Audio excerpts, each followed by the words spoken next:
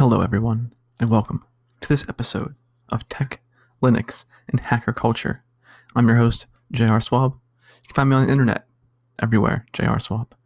Mastodon, Twitter, Steemit, Google Plus, if you use that. I'm everywhere, even on that new thing called Vero that I don't use, but same name.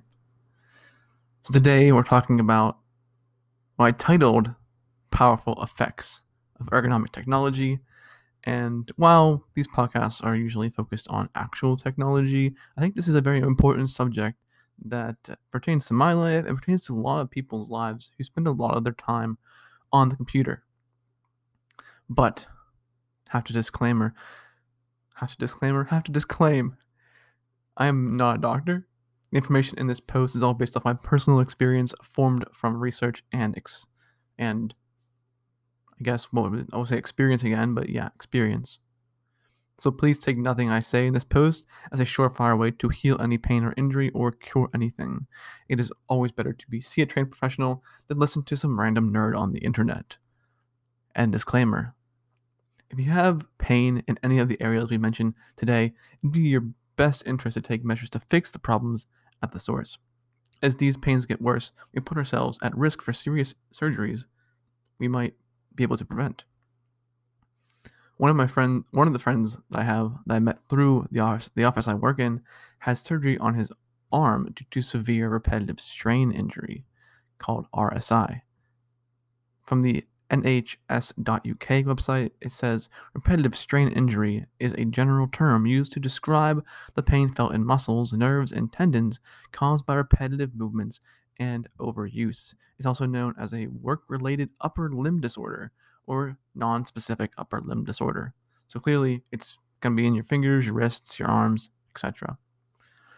This can happen to any part of the body that works in a repetitive manner, however. For us geeks, RSI is most common in our fingers, wrists, and arms, as I said. We need to make this a major concern of ours. If we allow the pain to form or linger with no effort to fix it at the source, we may end up in a state where we can no longer use a computer, and that would be terrible. I've dealt with RSI in my hands for a few years and just took it as normal for the amount of time I spent on the computer. This is not the case. We can have our cake and eat it too. It only takes a little discipline, time, and maybe some money to improve the pain we deal with every day. The rest of this podcast will focus on the hands, since this is where I have had the most pain, but since I've solved the pain. I do have lower back pain. I'm still working to find the best approach to ease the pain. Standing seems to help, but not as much relief as I like. Also, I've been started doing exercises that target the lower back muscles. This seems to help as well. It kind of depends on how long I sit down for, though. If you deal with lower back pain, try alternating between standing and sitting, as I have seen it helped. It's eased my pain, but it's not eliminated the pain, so keep that in mind. Also, let me know if you solve this issue with another method, as I would love to nip this in the bud. So, fingers and wrists. This is an area I have dealt with for some time now, and only in the last few months have I seen any success. There are many options out there to deal with finger or wrist pain, and it all has to do with typing. This makes sense because it is where our fingers do all of the work each day, especially if you don't like using a mouse like myself. There's a statistic that the average office worker who uses a computer as their main tool for 8 hours a day will move their fingers between 12 and 16 miles on a QWERTY keyboard. Seems a bit drastic, but that's what I've read. I've also seen statistics saying that it's as low as 3 miles, so do your own research. But even then, 3 miles of distance for your fingers, no wonder we get this kind of pain. Our hands were not designed to do this kind of work. The first step to help reduce the strain on our hands and wrists is to buy a better keyboard. You'll find a ton of ergonomic keyboards online. The one I use in my office is the Kinesis Freestyle 2, thanks to the company making the purchase for me. It's not a cheap keyboard, and to be honest, it helped my wrists more than my fingers by the way it's positioned. The Freestyle 2 has the ability to tilt into a more natural position for the wrists. The keyboard angles at 5, 10, and 15 degrees. Typing at a slant takes getting used to, but it was no worse than getting a new laptop and having to learn the keyboard for the first time. Our fingers can adapt quickly to the change in format, especially if it's the same layout you've always used. The only downside to the Kinesis 2 Freestyle 2 is that it's not a mechanical keyboard. Many of us love the feel and sound of Cherry MX switches, found on many mechanical devices. Only a few ergonomic keyboards come with mechanical switches, but the price is even higher still than the Freestyle 2. This is because it's such a specific niche to fill, I assume. I will say that for finger pain, I have found that the Cherry MX clear switches on my mechanical keyboard help the best, and I don't have finger pain like I do on most keyboards, especially those laptop-style keyboards that you find on many new laptops, such as MacBooks, Chromebooks, and everything else in between. If you still have pain after a few months changing your keyboard, whether it's in your fingers or wrist, depending on what you do, if you buy a nice mechanical keyboard with the best switches for your fingers might not have as much pain anymore, but your wrist still might have pain. So that's kind of how it goes.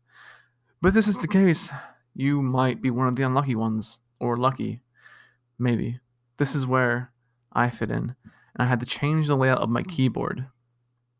Once you find one that has the best track record for solving your specific issue, you get the joy of learning to type again. It's both incredible and terrifying and freeing, that's 3 things, to learn a new keyboard layout. It's terrible because our fingers have years of ingrained muscle memory that we now are working to reverse. Also, there's the brain rewiring going on. This all adds up to the most frustrating 2 weeks of your life. I know this firsthand, and yet it is freeing to know that you're working towards a less painful experience. I made the switch to the Dvorak Simplified keyboard at the end of October 2017, and I will never go back to QWERTY. At this time, I experienced no finger pain when typing for long periods of time on a good keyboard. I must say, on a good keyboard. When I'm using the laptop-style chiclet keys, as they call them, I still get finger pains because the keyboards are just terrible. Typing on my mechanical keyboard with Cherry MX clear switches, I have no finger pain at all. If I could have those switches on a Kinesis Freestyle 2 with a tilt, I would probably have no pain at all. I don't have much pain on my wrist anyway at home on this keyboard. I'm not entirely sure the reason why. It might be the position of my wrists when I'm typing. Most likely is. But look into it. While Dvorak claims to have faster typing speeds, don't change for the speed. Some things say it's only a 5% increase, as a friend of mine told me on Mastodon. That's what he kind of worked out to be. And granted, it probably is only a 5% increase, but people seem to increase their speed over time indefinitely, whereas in QWERTY there seems to be a cap on their speeds. Typing on Dvorak feels totally different. Your fingers don't move nearly as much. If your fingers are moving 3 miles on a QWERTY keyboard, they're moving maybe a half a mile to a mile on Dvorak, and that's just less movement overall, because the majority of the keys that you use the most, actually all of the most used keys for letters, are on the home row. So you don't have to move your fingers much. You can type, I believe it's 70% of all words, all keystrokes even, are on that home row. Whereas on QWERTY, if I remember correctly, it's somewhere like 32%. It's a big difference. So keep that in mind. But do these things. It's very important for your hands and wrists because we have to do this. We choose to do this for the rest of our lives, and not being able to do what we love and work on computers and be technology nerds and this old school hackers that love Linux and making things would be a shame if we can't do it anymore. Thanks for listening. I appreciate your time. This was the Tech Linux and Hacker podcast, something like that. I never remember the name. I still can't remember the name. I've been doing this for how long? Thank you for listening. If you want to support, I'm on Steemit. If you're on Steemit, you can come by and upvote my stuff, or you can go to patreon.com/@jrswab and subscribe. If you subscribe, let me know, because I don't think anyone's subscribed yet, so I don't check it very often. But let me know. Like, message me on Twitter or something so I can get perks. And if you are one of the first ones there, we can talk about perks together to make it worth your time. Thanks again. Until next time, stay nerdy.